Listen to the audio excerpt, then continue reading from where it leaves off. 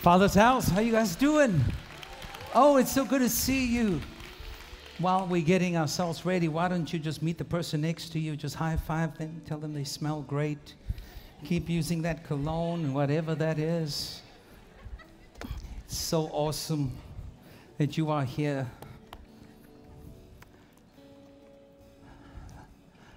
We want to welcome our Greece campus with us. We want to welcome Life Center. We want to welcome at our Monroe County Jail. We are test driving the new equipment for our campus there. We're excited. We got to hear of Orleans and Albion as two possible campuses. It's going to be opening one of those in the next 4 weeks, so keep praying. Let's put our hands together to welcome those who are joining us online from New York, New Jersey, Florida, Tennessee, South Carolina, New Hampshire, and the list goes on. Come on. So good to see you guys. If this is your first time here at the Father's house, I am so thankful that you are here. Thank you for coming out and being part of just what we love to do and who we love to worship. And my name is Pierre, and I'm going to be spending the next 30 minutes with you. If I do 32 minutes, don't kill me. If I go 40, run me over. That's all I'm saying. I'm going to do my best to communicate to you what is on my heart, and I believe the topic is going to be very relevant to our lives here today. Let's pray together, shall we? Father, you are good. You are really, really, really, really good. And I thank you that from every wind direction we have come, we have gathered. Some are here pretty excited about what's going on, others skeptical. Others are seeking, others are finding, others are drifting. Thank you that none of those things disturb your love for us. You're a God that loves us so deep that you are slow to anger, rich in love, and your mercy triumphs over judgment. I pray today that we will experience your magnificent love and the truth of your word that helps us guide a complicated culture and life we are living. Thank you, Holy Spirit, for your ongoing presence where everybody is hearing my voice here today. We honor you and love you in Jesus' beautiful name. And everybody shouts, Amen. Can we thank our worship teams and our campuses for their ongoing support and their ongoing great way that they just lead us. And I've got two guys going to help me out here today. If they want to come up on stage behind me, that's going to be amazing. And we're starting a new series. But as you know, here at the Father's house, as we are starting a next ministry series and a next season, our desire is that we as a community will know God and we will find personal freedom in our journey in knowing God and discover our purpose and make a difference, because at the Father's house, we believe that living the expression of what we believe is most potent in community when we are in close relationship with other people, and we do that through multiple avenues of groups and through serving. And my desire is that in this next ministry season, that for those of you who have not experienced being in community and serving, that you will experience those potent expressions that accelerates the work of God in our lives. But today, we're going to be talking about comparison. Now, you and I know that comparison is an interesting thing, and the series is called Beyond Comparison for the next 3 weeks. And you know that comparison is a tension that we all live with. Now, I've asked these two guys to help me, and I said to them, if this thing snaps, I hold no responsibility at all. Because we purchased it and never used it in our gym. So I don't know how that works even. It just looks great where it hangs in my gym.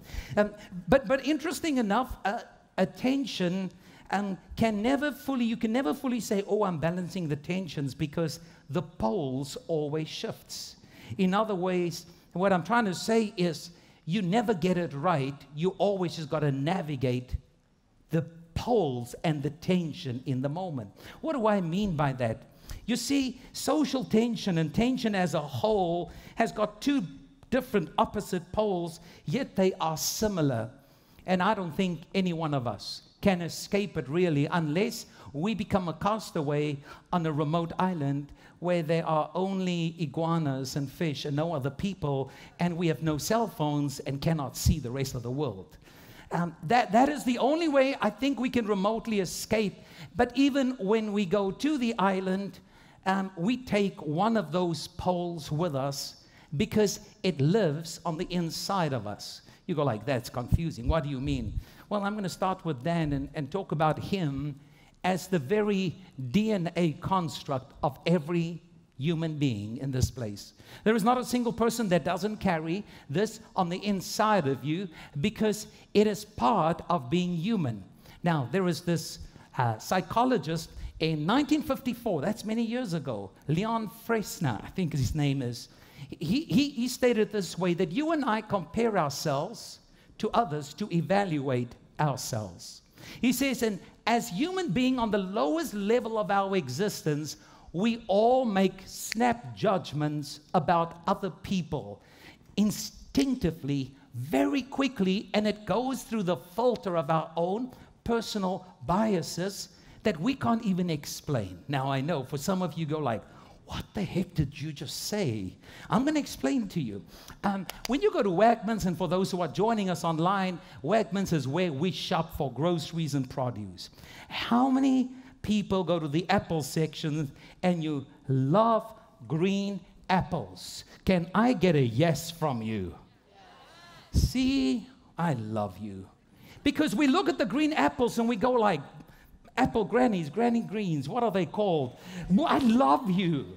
You look at the red apples and you go like, why do they even make you?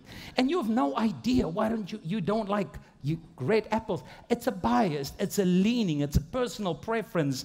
And as you came in the church, and especially if this is your first or second time, in a way you are sizing people up.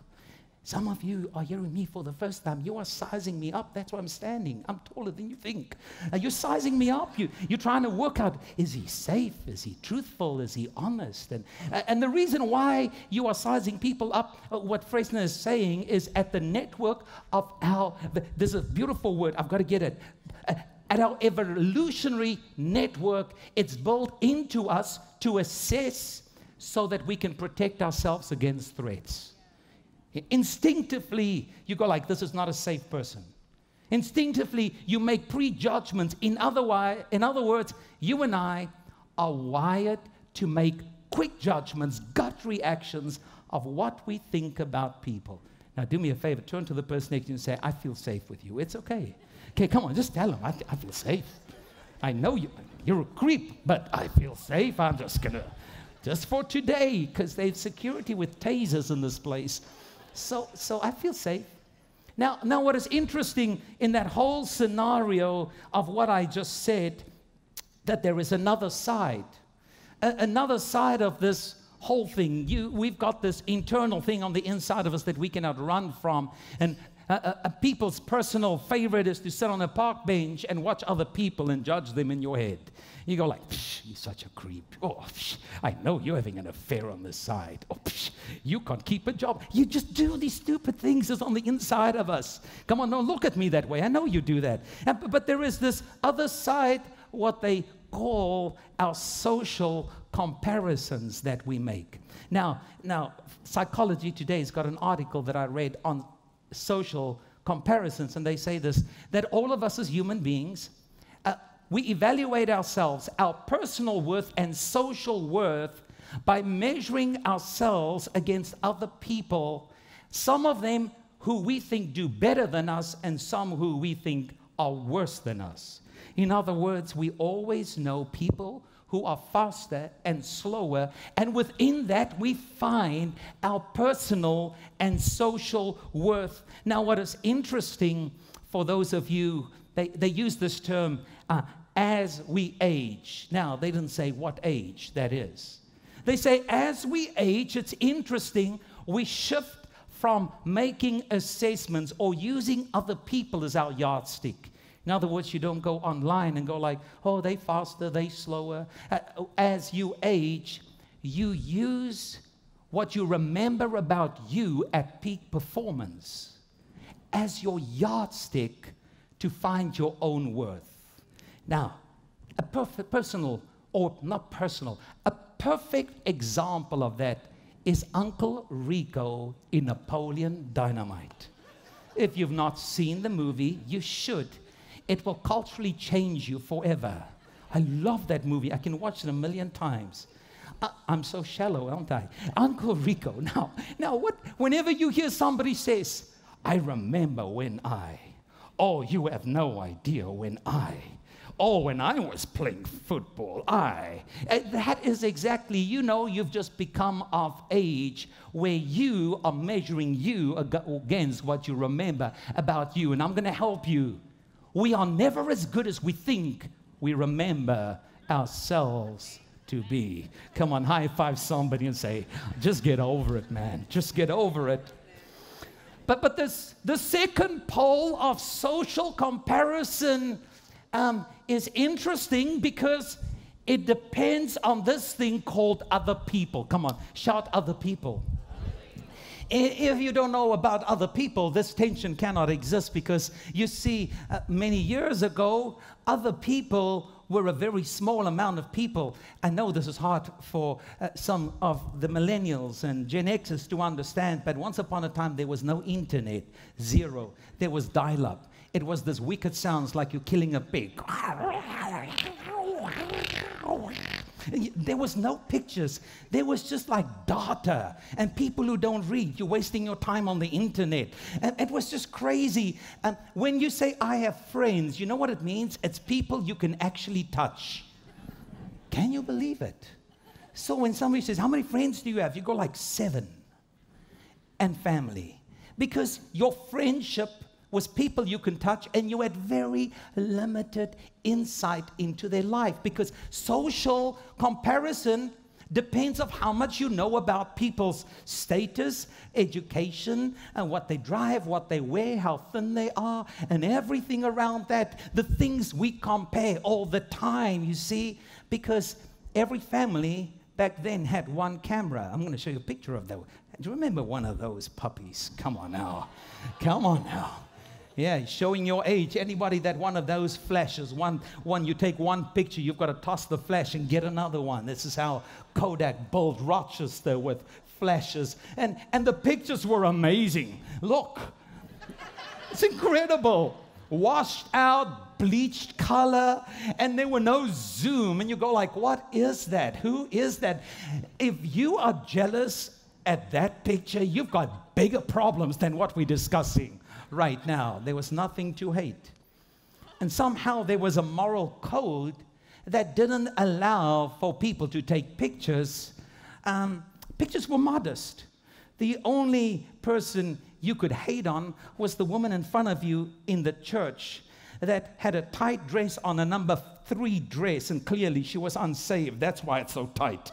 And you're just like, honey, keep your eye on Jesus. That's all. There was nothing else to see. So the tension that you navigated during these years were very mild. They go like, it was really annoying. It was not epidemic. But then things changed on us, ladies and gentlemen. June 29, 2007. Anybody knows that date? That's the date the first iPhone came out. Oh, I have one of those puppies in my safe. I'm going to sell that thing when I'm 127 years old and make $4 billion selling that thing at Christie's. But you know what happened? All of a sudden, now you don't have a Kodak camera. Everybody is walking around with the ability to take pictures instantly and post them onto social network instantly. All of a sudden, you have like 750 friends. You can't touch any of them, but they're your friends. And now you have unlimited insight into other people's lives. Justin Bieber's your friend. You know what he's eating. You know what socks he's wearing. You know what he's driving. And the more you look at him, the more you hate your life, because all of a sudden we are living in this world where this tension over here. Oh, stay, Dan. Pull it, guys. I don't feel the ping. Over here, the tension has now become epidemic and unbearable. And what is so interesting, I want to show you some statistics of Facebook and Instagram. Check it out. Look at this. On Facebook, 300 million pictures are uploaded daily. Can I say something? It's like, don't you have a life? Right? Look at this. Instagram, 95 million pictures are uploaded daily. 250 million stories are posted daily. Videos watched daily on Instagram's 8 billion. Videos watched daily. Can I give you something else? In 2012, people spend on average 90 minutes a day gawking other people's lives. You know what the statistic is right now? 153 minutes today, on average, people sit on their phones and they are observing other people's existence, and they're creating this awful tension. You know what that means? It's 18 hours of your week. You know what that is? A year. It's 38 days solid that we are looking at other people's lives. And what scientists are saying to us, that there is a new disease called obsessive comparison disorder. There's not really one. I just made that up. Obsessive comparison disorder. It is insane. You know what that means? That researchers point out that we are painting a heavily skewed picture of our social universe, because what people are posting are the carefully edited highlight reels of their lives. People are not posting the messiness. They don't post the mascara running down your back and looking old and your house is a mess. No, we are putting the highlight reels, and we are looking at our own reflections are measured against somebody else's projection of what they want you to believe. Listen, and tech companies uses algorithms to keep in front of you all the things that get your attention, and this narrow, distorted slice of reality is creating a lot of social and emotional discord and brokenness in people. Let me show you a picture. And by the way, I don't want you to think that I'm saying we're going to become Amish, move to Ohio, burn our phones. It's not what I'm saying. I'm saying I think God has a way for us to still be engaged in real life, but be a life-giving presence. Now, look at this young girl. Now, when you look at, keep that picture up for me. If you look at that young girl and I say to you, I want you to write a comment, not a comment. What do you call it, Dan? Next to the Instagram picture. What is that? Caption. See, I know what I'm talking about. You write a caption. What caption will you write for that girl? What would your hashtag be? Exotic garden in an Asian island of forever forgetfulness and happiness. Hashtag living out your best years, perfect moment. And you look at that and go like, oh, that is so perfect. It is this unscathed world. Look where she can vacation. But if you go to the next picture, you see where this was taken. And you go like, yeah, that's on the back streets of where? Tonawanda, on the side of town where you don't walk at night. She's sitting in a bunch of poison ivy right there. And you go like, have your life, girlfriend. I don't want this, but that's not what you saw. Go back to the picture. You looked at this and you go like, she looks so happy. Her life is so beautiful. You go out of yours and go like, I hate Rochester. What am I saying? You see, I believe with all of my heart that we measure ourselves by looking at the of someone else's life. You go like, what? The better, the thinner, the wiser. See how I'm rolling my R's after 20 years. You look at the happier, they look richer, he's faster, she's thinner. and you get ticked off by the of other people, and you go home and you look at your spouse and you go like, they've lost their My kids don't look so anymore. You've seen somebody else's renovated kitchen.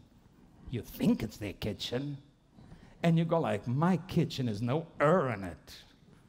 And what is happening all the time is, the more you perceive other people's which you don't know the reality, the more dissatisfied you become with your own life, and it gets even darker. We don't talk about that. So I'll just whisper what we do. We look at other people's lives and the and we secretly hate their lives because they're living what we want, and then we wait for calamity to interrupt their All of a sudden, they're in a car accident in their car, and we don't go like, oh shame. We go like, oh shame, good for you. And when their shipwrecks, we go like, thank God, now you're normal like me. Because there is something in us that is seeking validation. And we know that whenever we look for the if you play poker, you know there are some cards that are better than other cards, right? You just know this. And we know that the card that overrides the is the est card, which means if I can be the richest, I don't care about richer. If I can be the thinnest, I don't care about thinner. If I can be the smartest, I don't care about smarter. And we begin to chase the est in our lives, because if we think we can get the est, we don't care about the And I can tell you, all of those things drive us past the very thing that all we desire is contentment, happiness, peace, joy. And the question is, where is this driving you to? I'm going to tell you. When we live in that tension and we're not careful, we come to a place where we don't like the person we see in the mirror. We don't like who we are. We don't like our existence. We don't like our home. We don't like our car. We don't like our spouse privately anymore in our minds. We don't like our miserable lives. We hate our jobs. It drives us because this tension is causing an epidemic in our lives. So I want to tell you just 3 things, then I'm done. Come on. High five the person next to you and say, we're almost there. You're doing a heck of a job staying with it. I want you to know this. When you compare yourself to anything, you always lose. Get that tattoo somewhere safe. Whenever you compare yourself, you always lose. Because somehow we always compare ourselves with people who have or est. We don't sit and look at World Vision and look at people in the Sahara with no clothes and food and go like, I'm so beating you. No, we don't do that. Because we're not striving down. We don't want to step. We want to strive more. You see, this is what Scripture says in the book of Proverbs, chapter 14, verse 30. And I'm going to invite you to read with me at all of our campuses, Greece, online, extension. Let's read this together. If you see the Scripture behind me, just shout yes. Come on, turn to your neighbor and say, I'm going to read this to you because you need it. I know you need this.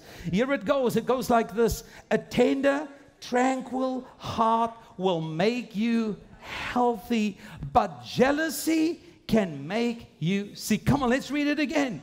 A tender, tranquil heart will make you healthy, but jealousy can make you sick. Another translation says jealousy will rot your bones.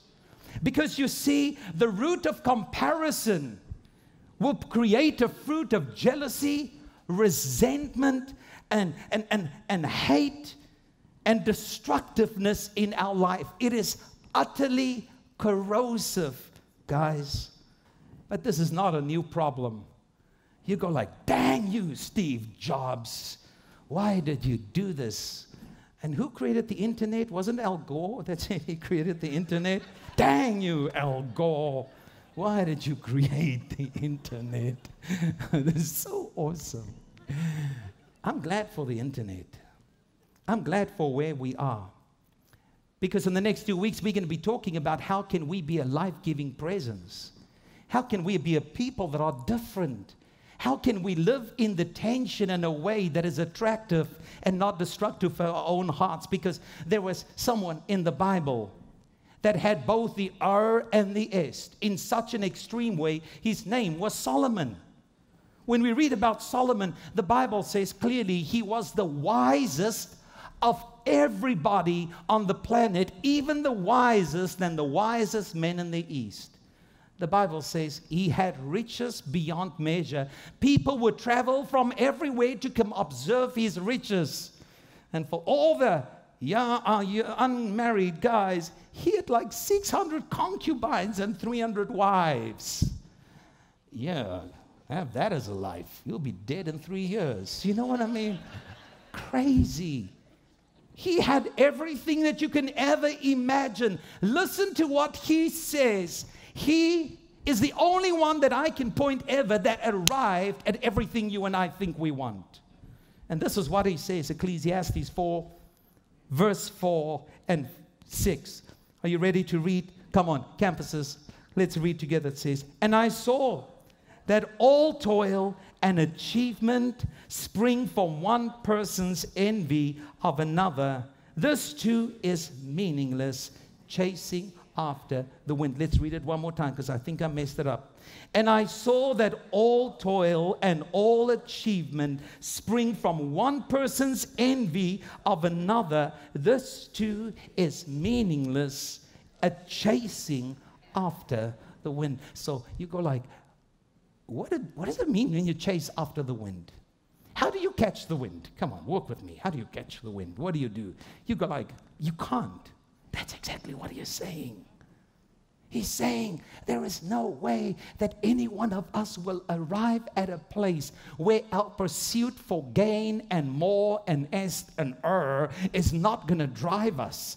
So it's meaningless, he is saying. And verse 6, he says this, "Better one handful with tranquility than 2 handfuls with toil and chasing after the wind." And what he is not saying is stop working and sit on the park bench and just soak in the sun. It's not what he is saying. But what he is saying is that the tension that we are creating in our own lives, and for some of it, it is so unbearable. You know more about the lives of other people than your own, and now you want to be in the game, and you bake brownies, and it takes you 3 hours to find the right thing, and then you take it, and now you've got to download $900 of effects and apps to put the right filters on it so that when people look at your brownies, they go like, "Oh my God, you're a genius. I don't do that. I just Google the image and post it. Why care? It's simpler that way. Let somebody else do the work." Come on, high five somebody. Go like, that's the way to start, man. I'm gonna go put things on there. Give it to the people who can. I just steal their picture and post it and go like, love my life. No, I don't. But it's damaging. And here is the thing that gets put on it that has got socialists and psychologists vibrating in studying the damage of this next thing. And it's 3 buttons. And we all know what it looks like. You like my pictures? You have, thank you. You have comments. And how many people is following me? You know that you are playing the game when you don't really like people's pictures, but you liking the heck out of it because the game is, if I like yours, you better like mine. Otherwise, I'll just mute the heck out of you. Because liking is a sense of validating worth. Listen to how potent this is. When we are reliant on others for our sense of self, only feeling good if we get positive feedback or markers of status, we're at great risk internally. The question is, what is my point of reference to believe that I'm worthy? What is your point of reference to believe that you're accepted?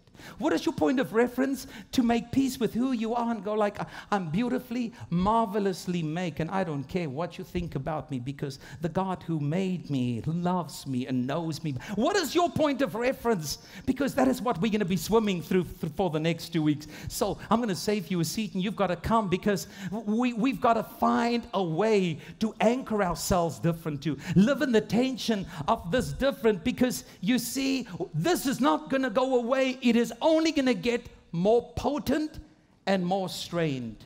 So here is my final scripture. Musicians, you guys can get ready. Thank you, Dan. Thank you so much for being here behind me, holding that stretchy thing. So here is the question. What is the antidote to this obsessive comparison disorder? It's a simple word and we don't like it. It's called contentment. Contentment. What is contentment? It is a deep-seated resting that what I have today, who I am today, is enough for today. That there is a God in heaven that loves me, that knows me, that cares for me, and He's a God of overflowing goodness. And what I need for tomorrow, God will provide in my tomorrows. But who I am and what I have is more than enough for what I need to be happy in life. Contentment is an elusive thing, because contentment can only be found in the present. And being present is being mindful to be in the moment. I've got to confess. If you ever had to ask my wife, what do you hate most about your husband? She will tell you he's around, but he's never present. He's always in the past, or he's always in the future, chasing something. But he hardly hears what we're saying. So I know that. And I have bought 3 books. The same chapter, same book. I don't know why I bought 3. I forgot I got the other 2. It is mindfulness for A personalities. I've read some of it because it irritates me. I go like, oh, shut up. Go for a walk and look for beauty. I've got a darn dog that weighs 700 pounds. He's going to drag me under the truck. What do you mean, look for beauty? I'm going to teach this dog to, you know what I mean? Yes, there's this thing on the inside of you. And when you say to me at the end of the day, are you happy? I go like, tomorrow I'm going to be so happy when this dog will, yeah. And the question is this. When you look at your life, when are you ever going to say, I lived my best days?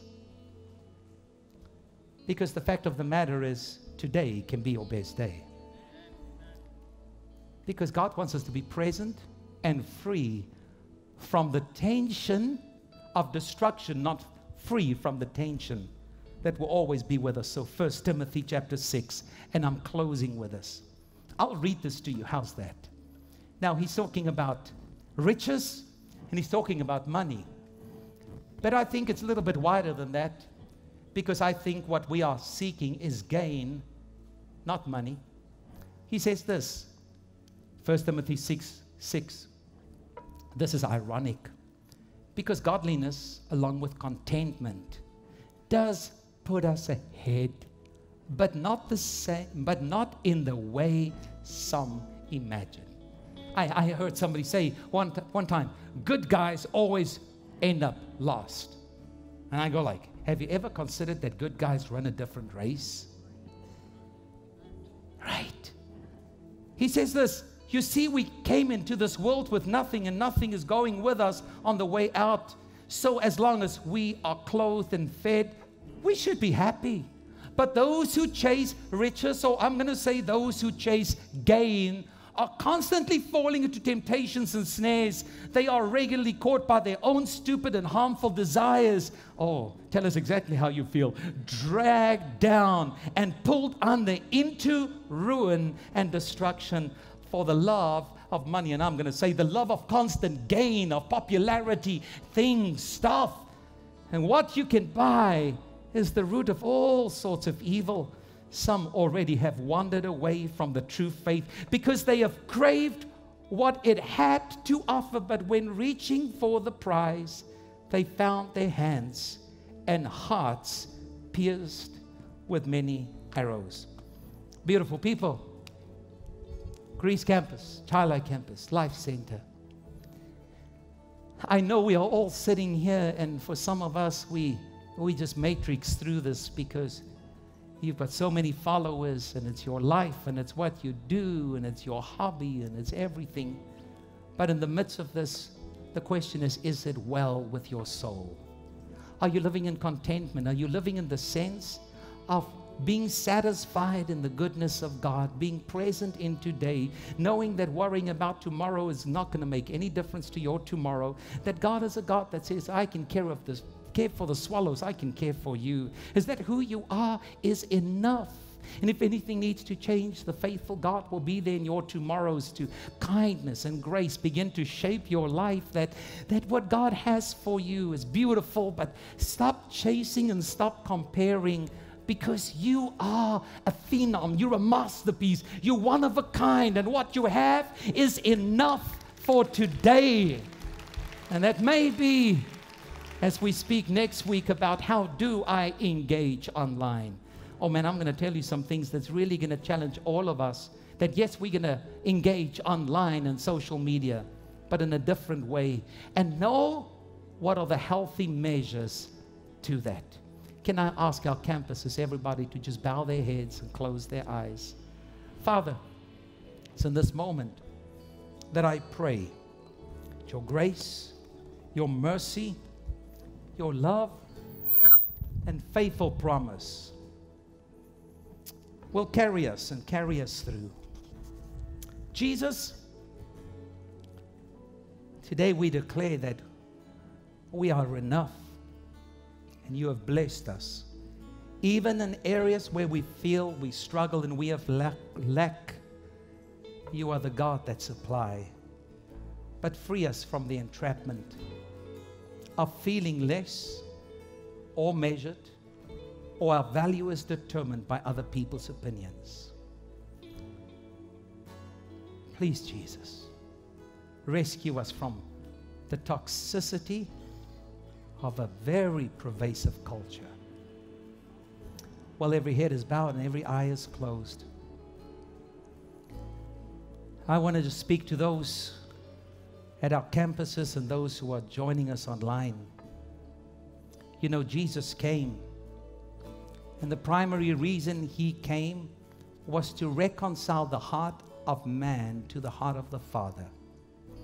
The word reconcile is a big word. It simply means to bring back into harmony, to bring back into relationship the heart of man and the heart of God.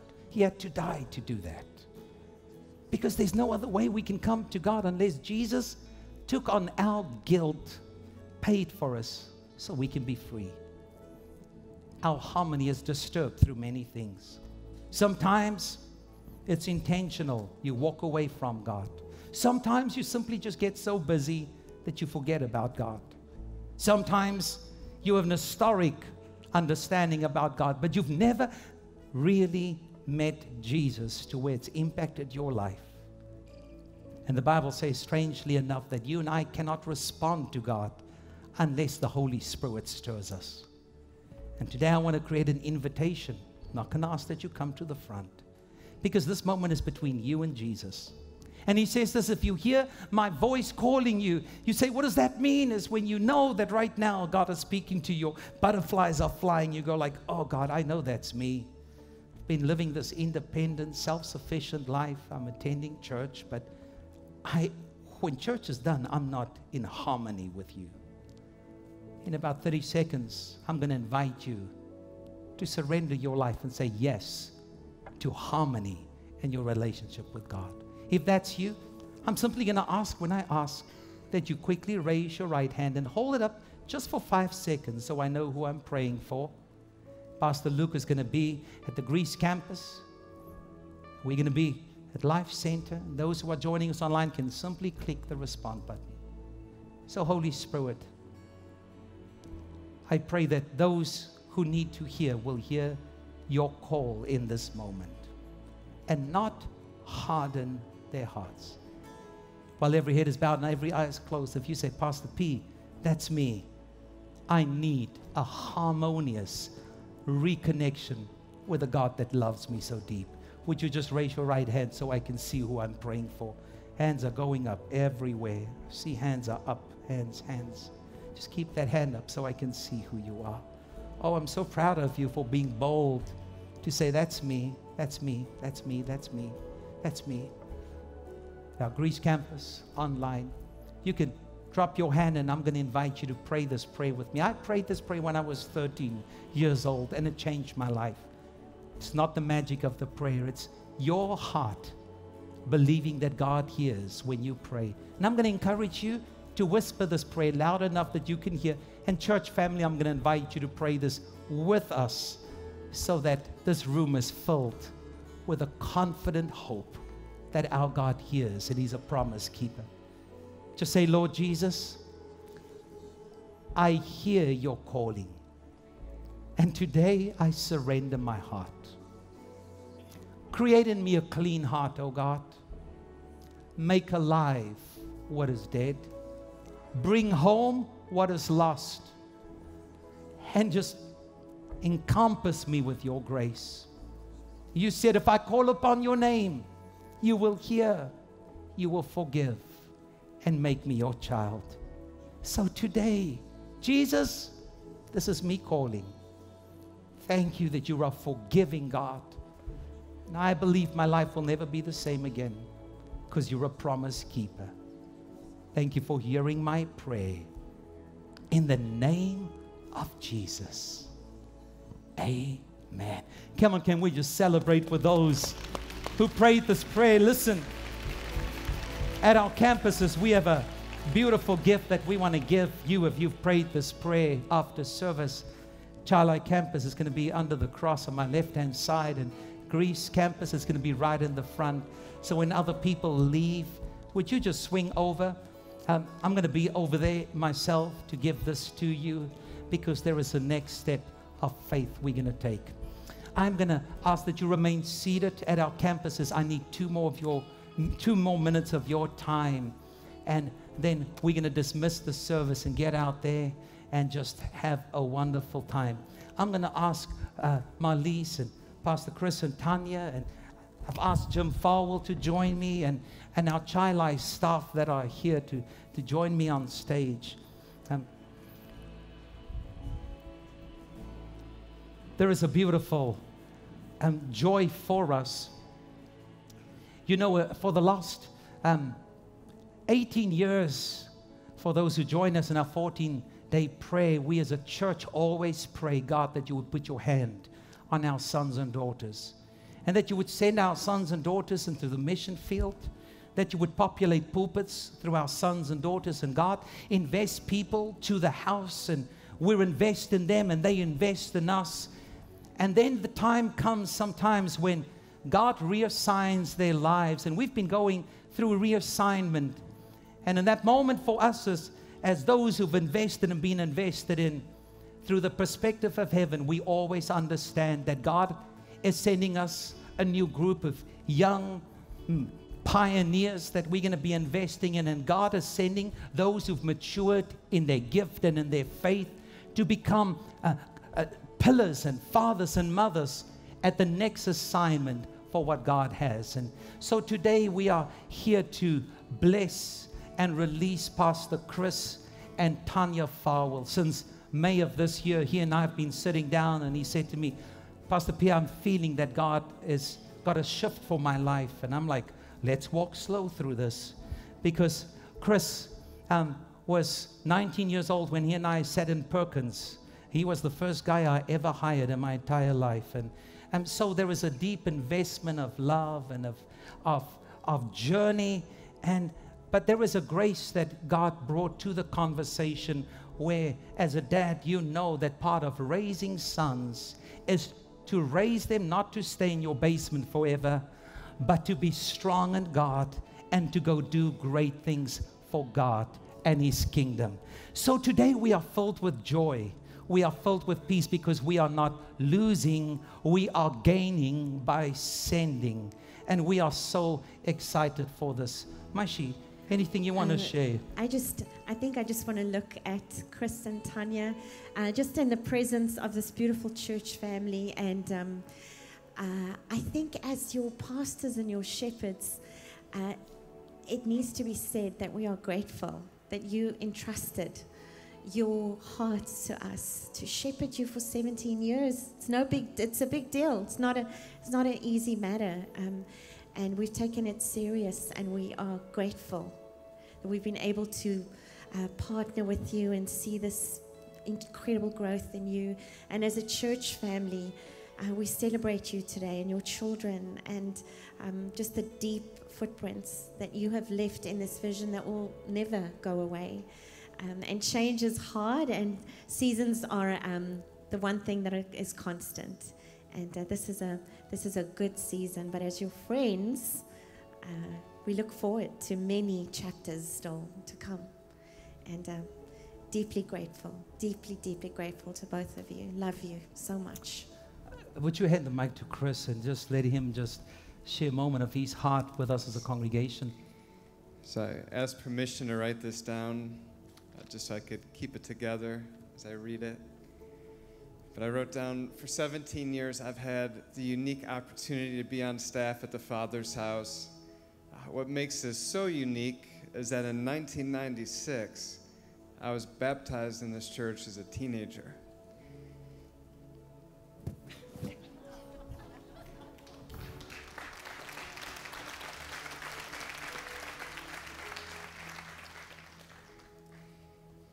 My children have grown up in this church, and I can confidently say that Pastor Pierre and Pastor Marlise have been present for every peak and valley.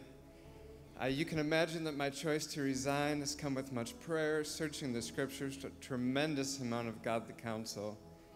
Though I'll no longer be on staff at the Father's House, as my family and I are pursuing our next step, we're excited that we'll begin to attend the Greece campus. And I need to thank Pastor Pierre, Pastor Marlise, for the immeasurable love and grace that has been extended towards me over the years. Many of my closest friends and richest life memories have been experienced as a result of my time on staff at TFH. My family and I are committed to the call of Christ and making good on the investment that has been poured into us. With tremendous gratitude, my family. So what I'm going to ask that you do at our campuses, and I know if this is your first time you're at the Father's House, you go like, that feels weird. You don't have to do it. But it's just a tactile way to bless somebody, because Scripture says, bless you come in and bless when you go out. Would you just stretch out your hands to Pastor Chris and Tanya in this season of the next of God for their lives? And would you just begin to pray for them? Would you whisper a prayer of blessing? Father, I thank you so much for your son and daughter and the grace that you have over their lives.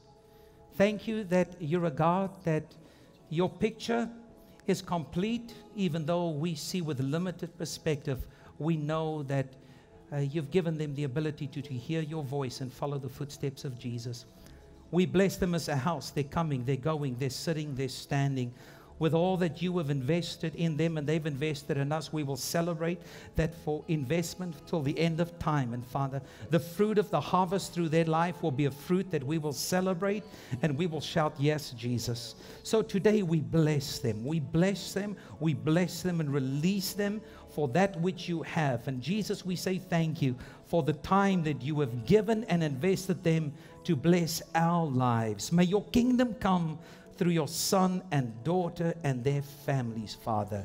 And thank you that as a church, we can model a kingdom mindset of knowing that no one loses, because God's kingdom is wide and far and ongoing. We love you. We honor you. In Jesus' mighty name, amen. Can I invite you to stand with us and just honor them for all these years of investment. Chris, Tanya, thank you from the bottom of our heart. We bless you. We bless you.